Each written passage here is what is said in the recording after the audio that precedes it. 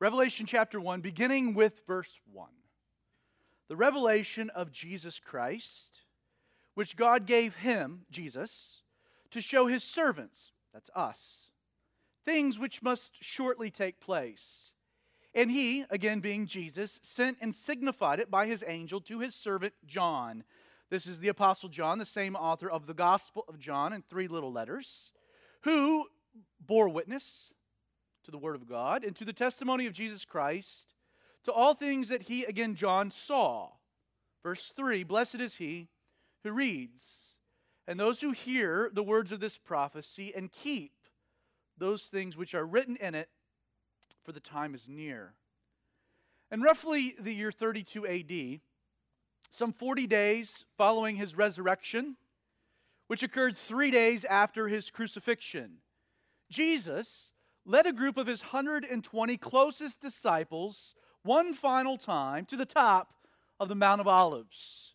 Acts chapter 1, beginning with verse 4, we pick up the narrative. And being assembled together with them, Jesus commanded them not to depart from Jerusalem, but to wait for the promise of the Father, which, he said, you've heard from me.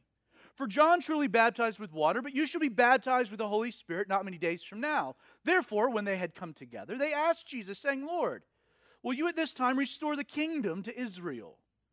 And Jesus said to them, it is not for you to know times or seasons which the Father has put in his own authority, but you shall receive power when the Holy Spirit comes upon you. You shall be witnesses to me in Jerusalem and all of Judea and Samaria to the ends of the earth. Now when Jesus had spoken these things, while they watched, he was taken up, and a cloud received him out of their sight. And while they looked steadfast towards heaven, as Jesus went up, behold, we're told, 2 men stood by them in white apparel, likely angels, who said, Men of Galilee, why do you stand gazing up into heaven? This same Jesus, who is taken up from you into heaven, will so come in like manner as you saw him go into heaven. So they returned to Jerusalem from the mount called Olivet, which is near Jerusalem. And the chronology of the events progressing from the ascension of Jesus to the book of Revelation, which was written roughly in the mid-90s. Much had taken place. 10 days following their return to Jerusalem, on the day of Pentecost, the Holy Spirit, as Jesus had promised, was poured out on the church. In response to this incredible movement of God, Peter stands up and boldly preaches a sermon declaring Jesus to be the Christ, the Savior of the world. On day 1, the inception, 3,000 souls were added to their ranks. While the city of Jerusalem may have been ground zero for this new moving of God, over the coming years, the good news of Jesus would spread out, as Jesus predicted it would, into the surrounding regions of Judea and Samaria. With time, the gospel would then jump beyond the borders of Israel, with churches being established in the Syrian cities of Damascus and Antioch in the north. In fact, on the way to one of these cities, intending to do Christians harm, a religious fanatic, a zealot by the name of Saul, would find the trajectory of his life forever altered through a supernatural encounter with the resurrected Jesus. Then, using the intricate system of Roman roads, as well as shipping lanes, the second half of the book of Acts records how this man, Saul, whose name was changed to Paul, would embark on 3 different missionary journeys, taking the gospel into the world: Jerusalem, Judea, Samaria, to the ends of the earth. Not only would the Apostle Paul plant churches all throughout a region known as Asia Minor, that was present-day Turkey, but he would carry the gospel into Eastern Europe, crossing a continent. Astoundingly, by the time that Jerusalem was destroyed by Titus in 70 AD, and the Jewish people forced to flee their homeland, the church founded by Jesus, empowered by the Holy Spirit, would be a vibrant community across the world. It would be a global institution with a cross-cultural appeal.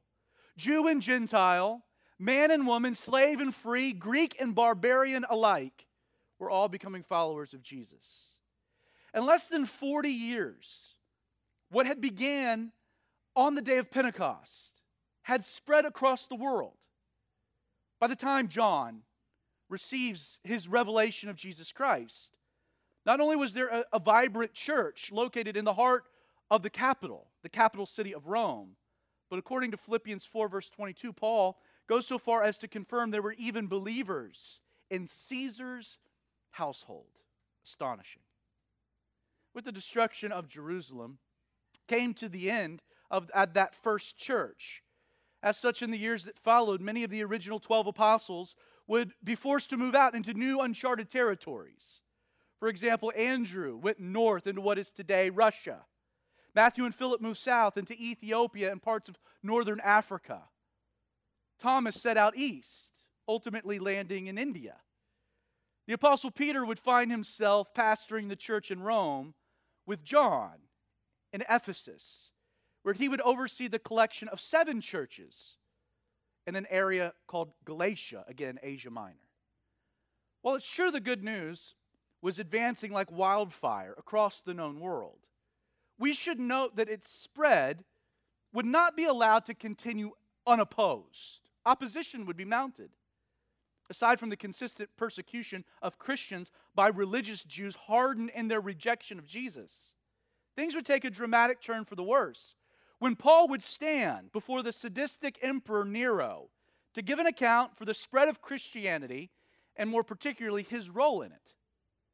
Historically, we know that Nero's exposure to the gospel and subsequent rejection of Jesus caused an already unstable sociopath to grow even more unhinged.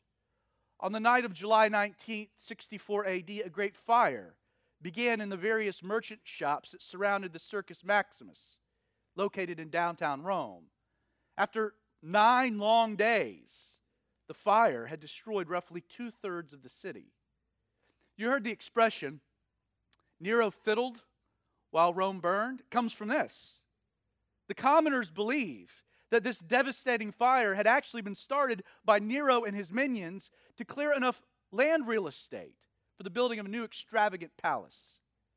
According to the Annals, first century Roman historian Tacitus, he writes that needing a scapegoat for the political fallout that Nero was experiencing on account of the fire, he decided to blame Christians. It was the original fake news. But a great persecution resulted. Of this time period, Fox's Book of Martyrs records how this madman Nero would have Christians sewn into the skins of wild beasts and fed to packs of hungry dogs. Another account records how Nero would have believers dipped in hot wax, fixed to trees and set on fire to illuminate his garden parties.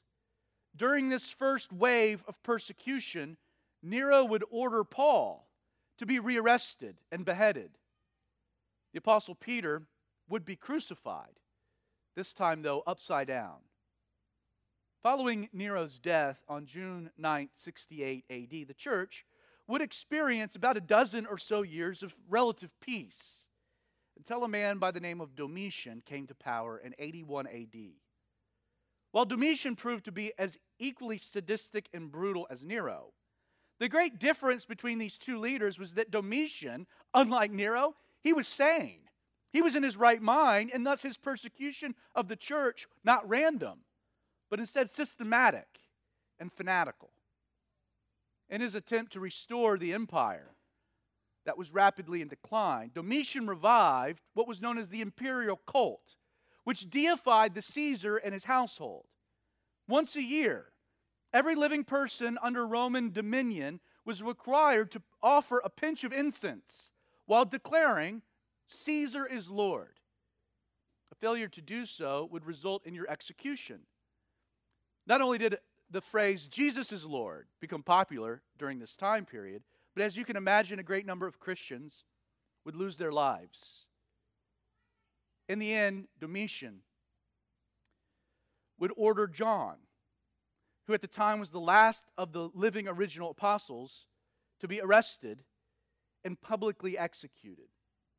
Church Father Tertullian records how John, who was by now a feebled old man, was brought into the Colosseum there in Rome and given one last final chance to declare Caesar Lord.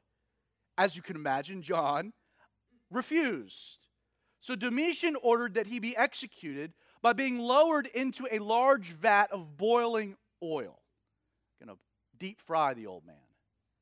Amazingly, while the crowd expected screams, horror, they instead heard John worshiping, doing the backstroke, praising Jesus as he was supernaturally preserved. Undoubtedly, this freaked out Domitian. Freak out you too. So he has John exiled to the tiny rock island of Patmos.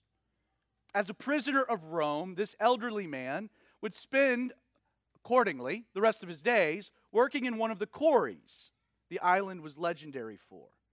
As we're going to see, beginning in verse 9, it was while in Patmos, after all of these things had happened, that John would receive and record this revelation of Jesus Christ. It's important for you to understand that the backdrop for the revelation of Jesus Christ had been this incredibly savage, demonic, second wave of Christian persecution. Refusing to recant their faith, believers, men, women, and children were being rounded up and fed to the lions, while spectators looked on and cheered with delight. Now, the Christians knew what Jesus had said. In John 15, verse 20, Jesus had been clear, if they persecute me, they will also persecute you. But the pressing question on everyone's mind was, how long would this persecution continue before Jesus would return? As you study the New Testament, as well as early church history, there is no doubt, no question, that the imminent return of Jesus Christ for his church was a central belief and expectation.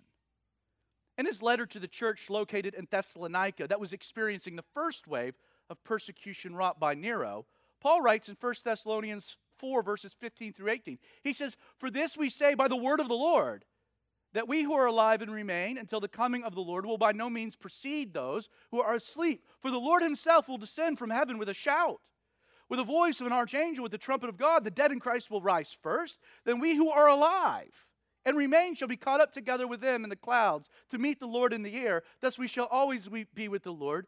Comfort one another," Paul says. Comfort one another with these words. Jesus is coming, and he's coming soon. I know it's tough. I know it's difficult. But it's not going to last forever. Regarding his epistles, the Apostle Paul would reference the soon return of Christ 4 more times in his first letter to the Thessalonians, and then 3 times in his second. Additionally, the subject of Jesus' return to the earth, Paul will write about. He broaches the subject in 1 Corinthians 1, 4, 11, and 15, Philippians 1 and 3, Colossians 3, 1 Timothy 6, 2 Timothy 4, Titus 2, and lastly in Hebrews chapters 9 and 10. This was a big concept to the Apostle Paul. And yet please know that the soon return of Jesus wasn't just limited to the writings of Paul. In James chapter 5, the half-brother of Jesus and lead pastor of the church in Jerusalem would write, quote, "Be patient, brethren, until the coming of the Lord. See how the farmer waits for the precious fruit of the earth, waiting patiently for it until it receives the early and latter rain? You be patient. Establish your hearts, for the coming of the Lord is at hand." Jesus' other half-sibling, a man by the name of Jude, would write in verses 14 and 15 of his treatise, he says, "Now Enoch, 7th from Adam, prophesied, saying, Behold, the Lord comes with 10,000 of his saints to execute judgment on all, to convict all who are ungodly among them of their ungodly needs, which they have committed in an ungodly way." A lot of ungodliness going on. "And all the things which ungodly sinners have spoken against him." In 2 Peter 3, the great apostle would pen, "Where is the promise of his coming?" This was on everyone's mind. He says, "The Lord is not slack concerning his promise, as some count slackness, but is long-suffering towards us, not willing that any should perish, but all should come to repentance." Twice, in his own letters, John the Apostle would reference Jesus' coming. This is all before the book of Revelation. In his first letter, he mentions that when Jesus appears, we may have confidence and not be ashamed before him at his coming. Then, regarding those who would not confess Jesus as coming in the flesh, In his second letter, John describes these false teachers as being deceivers and an antichrist. Now the question begs, why in the world would the early followers of Jesus be so obsessed with Jesus' imminent return? Well, aside from the fact, the very first exhortation the church received following Jesus' ascension to heaven was what? His soon return, right? Right off the bat. Hey, what are you looking at? He's going to come back. It's all good. He's coming back. Okay, sweet. We're looking for that. But aside from all of this, Jesus himself repeatedly throughout his ministry promised he was coming back, and he encouraged his followers to watch and wait for this to happen. Let me just give you two of what could be many examples. In Matthew 24, verses 42 through 44, Jesus commanded, "Watch therefore, for you do not know what hour the Lord is coming. But know this, that if the master of the house had known what hour the thief would come, he would have watched to not allow his house to be broken into. Therefore, you also be ready, for the Son of Man is coming at an hour you do not expect." Again, in Mark 13, verses 32 through 37, Jesus said, "Of that day," speaking of his coming, "no one knows the day or the hour, not even the angels of heaven, nor the Son, but only the Father. Take heed, watch, and pray, for you do not know when the time is. It is like a man going into a far country who left his house and gave authority to his servants and to each his work and commanded the doorkeeper to watch.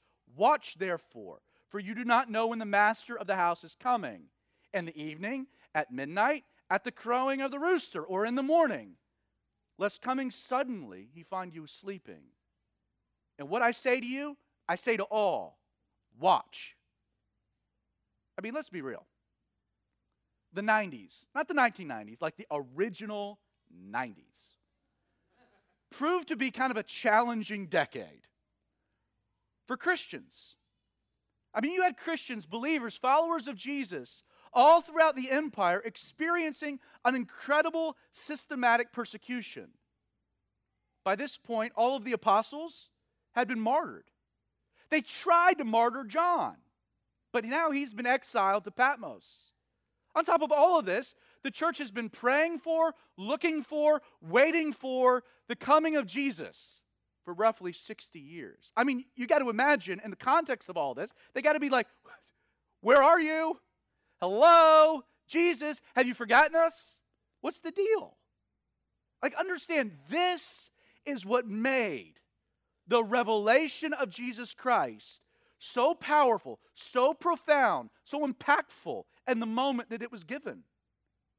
You see, the remedy for their present sufferings, the remedy for their genuine fears and deepest worries, the remedy for the real challenges they were facing was a fresh revelation of Jesus. In the Greek, the word we have here in verse 1, translated as revelation, is apocalypsis. It's from which we get the English word apocalypse. If you have an old school Bible, Old King James, it might actually says the apocalypse of Jesus Christ. It's a noun in the Greek, in the feminine tense. But the word describes something that was concealed, but has now been laid bare or made naked through an uncovering, an unveiling. Like, for a mental picture, think of it like this. How many of you like The Price is Right? It's been the pandemic. You've all watched The Price is Right once or twice. But you know, at the very end, The Price is Right. You got the two final contestants. You get the showcase showdown, right? They're going to have a whole bunch of prizes. And in one moment, there the curtain gets peeled back, and you get to see what you could win. Like, that's what the word is describing. It's an unveiling, a peeling back. You don't know what's on the other side. Now you do. Why? Something's happened. In the context in which this word is being used here in verse 1, we know that this book was given, why? In order to reveal the true essence of the person and character of Jesus Christ. Like, also notice that this book is presented to us as the revelation. You see that? The reason that's significant is the use of the definite article, the, as well as the singular tense revelation. It's not revelations, it's not plural, it's singular. the definite article, revelation, singular, indicates that the purpose of this book was to uncover or lay bare for us a component or aspect of the person of Jesus not yet known, not yet seen, not yet revealed where? In the other 65 books of the Bible that come before it. Like in many ways, you can translate verse 1 as this supreme revelation of Jesus Christ.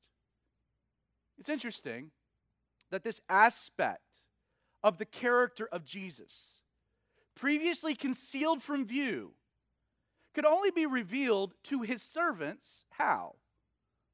Through the permission of God, the Father.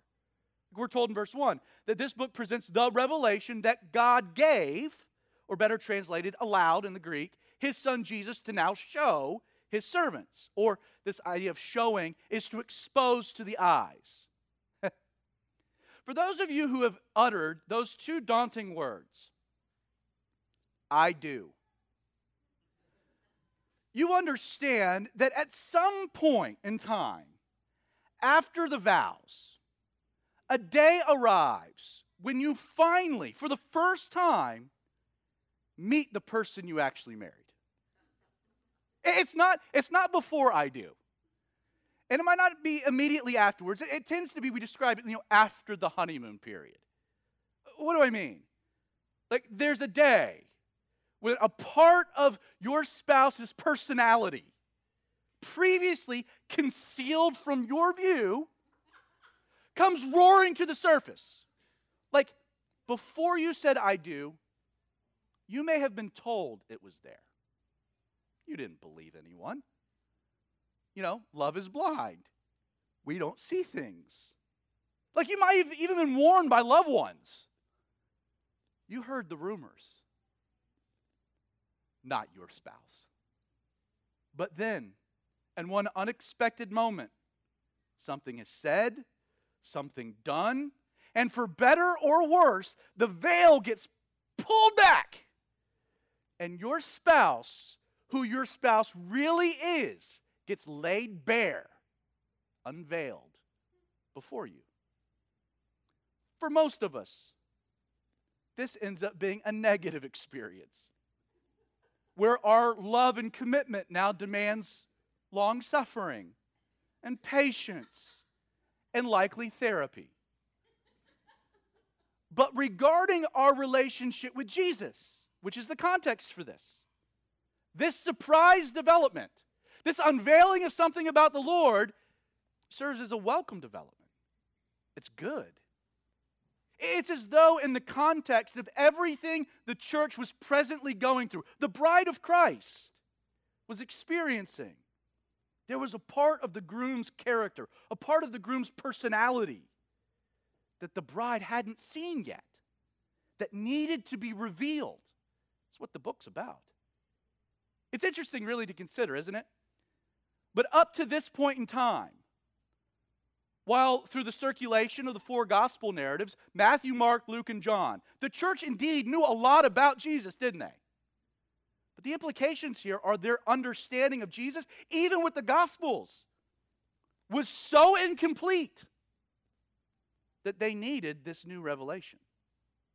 Like that there were truths, aspects of Jesus' character and personality that hadn't been revealed, that this book does. Through the Gospels, the church knew Jesus as the suffering servant who willingly donned a crown of thorns bearing the shame of a cross. But in light of what they were presently experiencing, it was now important the church also see Jesus as a triumphal King of heaven, coronated with a crown of gold, glory, and honor, enthroned in power. From Jerusalem, Jesus was judged by wicked men, and in turn took upon himself the wrath of God. And yet the church now also needed to see that a day was coming when the same Jesus, returning to the same city, would pour out the wrath of God on the world in his judgment of wicked man. During his earthly ministry, Jesus presented himself to the world as the Lamb of God. He was meek and mild, and he was persecuted by those he came to save. And yet for a church experiencing a similar persecution, it was now important they also see that Jesus was the Lion of the tribe of Judah. Like no longer meek and mild, Jesus would come roaring back to earth in strength and vengeance. The persecuted, the day would come, would become the prosecutor. When Jesus first entered the holy city, we're told in the Gospels how he sat on a lowly donkey, willing to surrender his life to his enemies. But in Revelation, Jesus now wants you and I, his followers, to know that when he returns, it will not be on a colt, a donkey. He will be mounted on a white stallion, swinging and wielding a great sword, and he will take the lives of his enemies. He will be victorious in the end. You know, in order to grasp how truly significant this revelation is, just imagine for a moment how incomplete our understanding of Jesus would be without this final book. All the things I just mentioned, we would not know about. We would not have seen. It would be incomplete. In fact, the case can be made that without the book of Revelation, you and I really wouldn't know Jesus at all. This is why I believe the best way to view the book is not to read or to classify it as being a book of prophecy, which it is, but rather to see, view, and read it as the fifth and final gospel. There are some who debate the meaning of this word, the revelation of Jesus Christ. From the Greek, scholars will debate whether or not it should be translated as of Jesus Christ or a revelation from Jesus Christ. The reality is it doesn't matter. You see, all the things that Jesus reveals to us are designed to reveal Jesus to us. His actions speak louder than his words. He's known and revealed through his deeds. You know, in a radical way, this book is completely unique, and that Jesus is both the teacher and the subject, the revealer and the revelation. With all these things in mind, let's get back to verse 1. The book opens, the revelation of Jesus Christ, which God gave him to show his servants, and then notice, things which must shortly take place. For starters, this phrase, which must shortly take place, tells us right from the jump that the book will contain, it will present what we'd call irrefutable prophecies concerning the future of world events. Like, note, these are not predictions of the future. This is not an expose of what might occur. Like, we'll find what we find in the book, what's described, will. It will happen. In fact, look again. We're told it must take place. Must. The obvious challenge with the introduction centers on the timing of when these things would take place. And it's sad, but the English translation of this word shortly, it's misleading because it leaves the impression that John is saying to us that the events he's about to describe would be happening soon. Considering that John wrote in the mid-90s and we presently find ourselves some 1,930 years later, with these things not occurring, obvious problems arise. And yet, understand, while our English translation kind of is convoluted and confusing, this is not how anyone would have read it in the original Greek manuscript. No one would have been confused by this. You see, in the Greek, the word translated shortly is in tachos. Like, in contrast to the way that we would interpret shortly as implying something would be happening soon, and tachos is used to denote the way the events would unfold once they began. You see, when these things finally do take place, they will happen suddenly and roll out very quickly. That's what the word's articulating. What's also interesting about the word is that it does, kind of a powerful way, it does give us a tail. If you're playing poker, you look for a tail, something to tip off, if they're bluffing. There is a tail kind of in this Greek word in tachos for how we'll know when we're getting closer to the events happening. It doesn't tell us when the events will happen. when they happen, they'll happen fast. But it does tell us how we'll know we're close to the event's beginning. Like to this point, this Greek word entakos is the word that we derive our English term tachometer. You know what a tachometer is? So in your car, you have a speedometer. That tells you how fast you're going. Your tachometer measures the speed of the engine itself in RPMs. You see, not only will these future events play out quickly when they finally happen, but the idea is that these things on God's prophetic timeline will rev up, accelerate, intensify in frequency the closer you get to them actually happening. Let me try to illustrate this idea as best as I can. If you're traveling from Atlanta with Miami as your final destination, so that's the journey, Atlanta to Miami, you're looking at roughly, without stops, a 10-hour drive. With the help of Google, you know heading south using I-75 is kind of your best route. But apart from your smartphone and a general sense of where south is, like there's very little sign once you set out that you're actually even heading the right direction. You're just going, I know it's south, my smartphone says go that way. Now the first indication on your journey that you're on track takes place about an hour and a half later as you pass through Macon, again, which is south of Atlanta. So you're like, sweet, I am going south. We're not in the mountains anymore. I mean, as you continue, you cross the gnat line. You know that with your windshield. It blows up. You enter peanut country. You're like, I'm going the right way. Finally, at long last, just south of Valdosta, you cross the border, Georgia and Florida. And it's there. It's there. You finally see, I mean, you've been in the car for a while, but you get your first sign. Miami, 438 miles. For the next few hours, as you drive through Lake City, Ocala, the Villages, Florida's friendliest hometown, you'll get a sign about every 75 or so miles updating your progress. Not frequent, not often, but you get them. Not long after you continue your journey, you do get the biggest sign yet.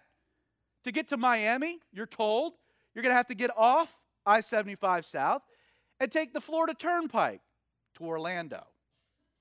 From Disney, you get another sign. Miami, 236 miles. At this point, I mean, you're pretty confident. You're going the right direction. Miami's up ahead. The closer you get, the more signs for Miami are happening. You don't have to doubt me on any of this. I drove it this week. Just kidding. As you work your way through the heart of Florida, signs are coming more frequently. And Yeehaw Junction, you see Miami, 163 miles. Continuing your drive south in Port St. Lucie, you read another sign that says Miami, 113 miles. Soon after that, another sign pops up telling you if you'd like to avoid tolls, get off the turnpike, take I-95 south. You agree. Working your way down, now the eastern coast of Florida, signs. I mean, you're getting closer. They're happening now with more frequency. Really, at more than any point in your journey. Once in Boca Raton, you get a sign, Miami, 45 miles. Now with every mile, you're getting more and more signs. In Fort Lauderdale, finally, you read Miami, 28 miles. At this point, there are signs everywhere. Welcome to North Miami, exit for Miami Beach, Marlins Park ahead, Miami International Airport. Everywhere you look, there are just signs telling you what? I am real close.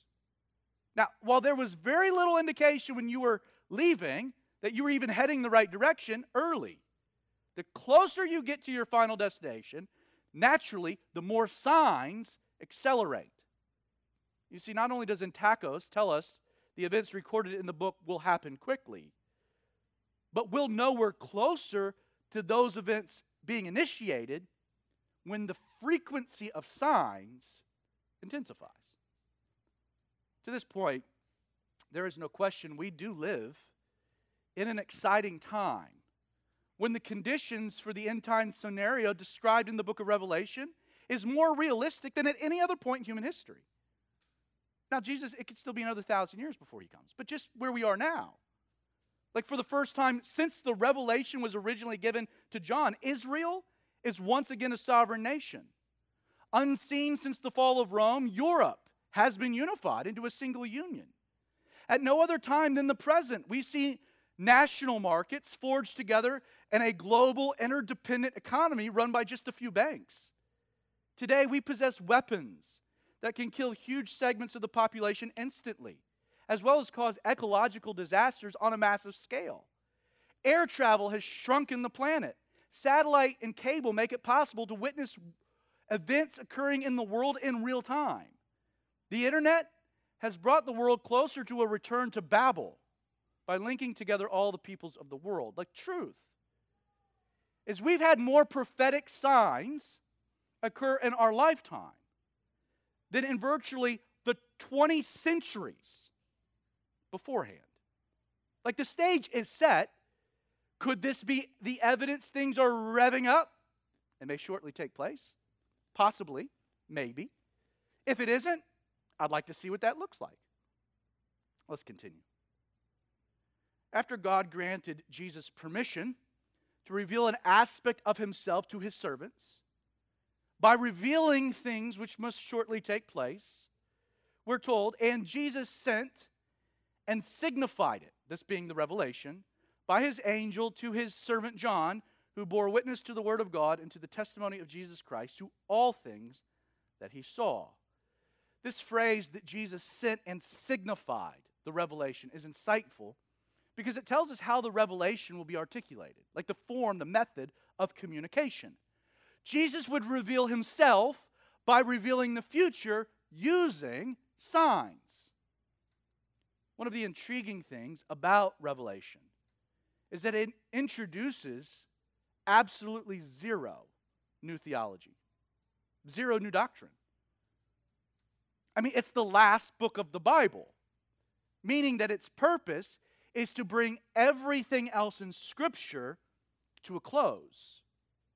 Naturally, one of the assumptions made of the reader is that that person has already read the previous 65 books before getting to the book of Revelation. Like the idea, the assumption is that the reader is already familiar with established biblical concepts, imagery, and precedents.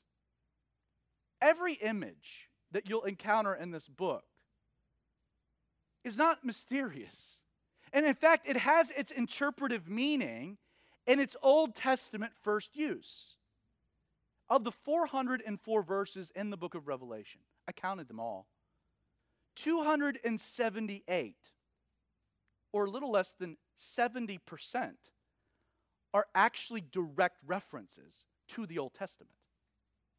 Like one commentator cited 17 references to Exodus, 22 to Jeremiah, 43 to Ezekiel, 43 to the Psalms, 79 to Isaiah, 15 to Zechariah, and 53 to the prophecies of Daniel.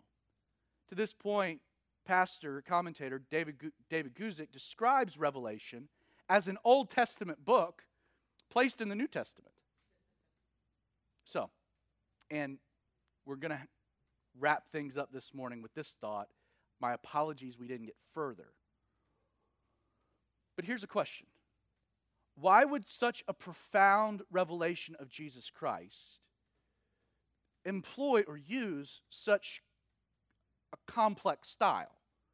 Like, this is really important about Jesus. So why use all the signs? Like signs that necessitate the other 65 books to provide the cipher for. Now, there are a few answers that scholars will give to this question. First, there are some who argue that Jesus uses symbols to conceal the real meaning of the book from the secular enemies of the church. You'll hear this. That by using code, Christians could understand the book, while the Romans would read it, throw it away as just undecipherable gibberish. Others postulate that John was forced into using symbols because he had a really hard time describing what he saw in the future. Like in verse 2, we're told that John bore witness to the word of God, to the testimony of Jesus Christ. He bore witness to all the things that he saw with his eyes. Like, as you can imagine someone time traveling from the first century, like, there would be a linguistic limitation to their ability to describe our present day and age, like our technological advances and whatnot. Now, there's likely truth to these two first answers, but ultimately I believe that there's a greater explanation, a more simplistic one. One of the great criticisms of the book of Revelation is that it's hopelessly complex, complicated, unknowable. It's why so many people end up being intimidated when it comes to studying it. And yet, I agree and disagree with this particular sentiment. Like in the end, I believe the ability to understand the book of Revelation really depends on who it is that's trying to understand it. Since you are all distracted, let me just read that again.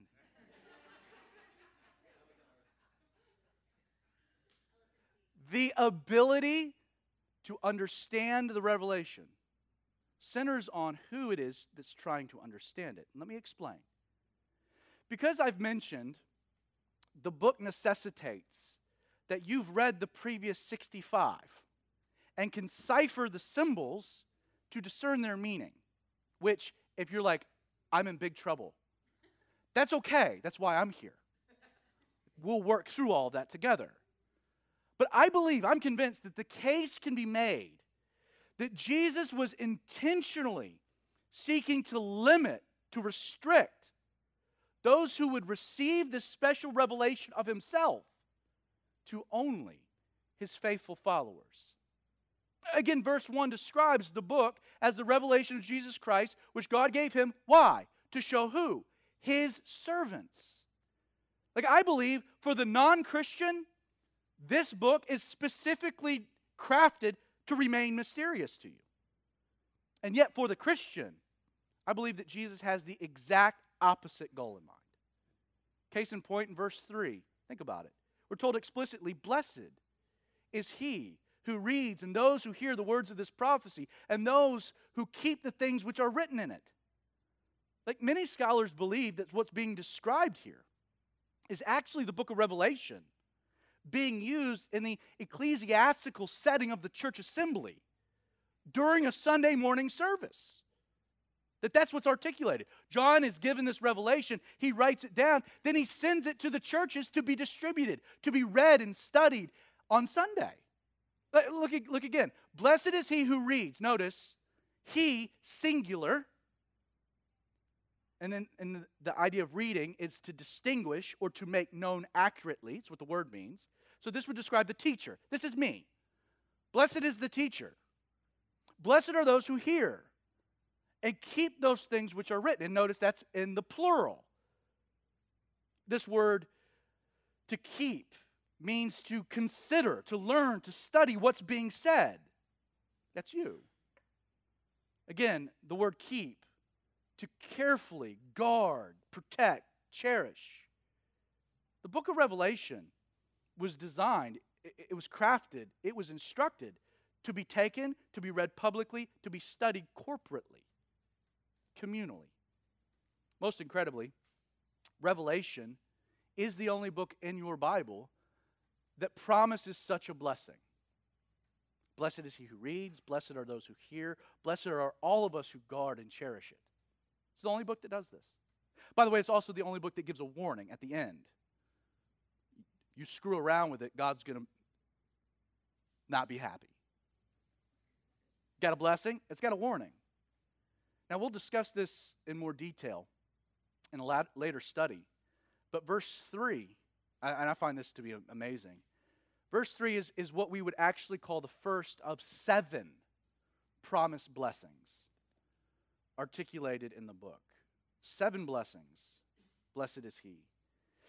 7 beatitudes, 7 letters to the churches. There's a lot of correlations to these things. We'll get to it later. You see, if these 22 chapters were completely unknowable, undecipherable, confusing, how exactly could they be a blessing to anyone? I promise that our pace will pick up next week. But in closing, it really is amazing to think that while in his first coming, Jesus revealed himself to the entire world. this particular revelation, and think about this, was not intended for mass consumption. This book was not written for the unbelieving world.